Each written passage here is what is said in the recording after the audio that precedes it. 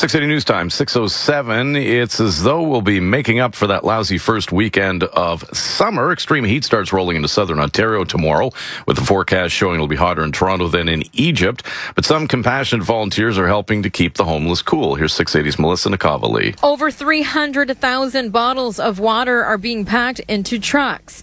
They'll eventually be handed out to homeless people across the GTA.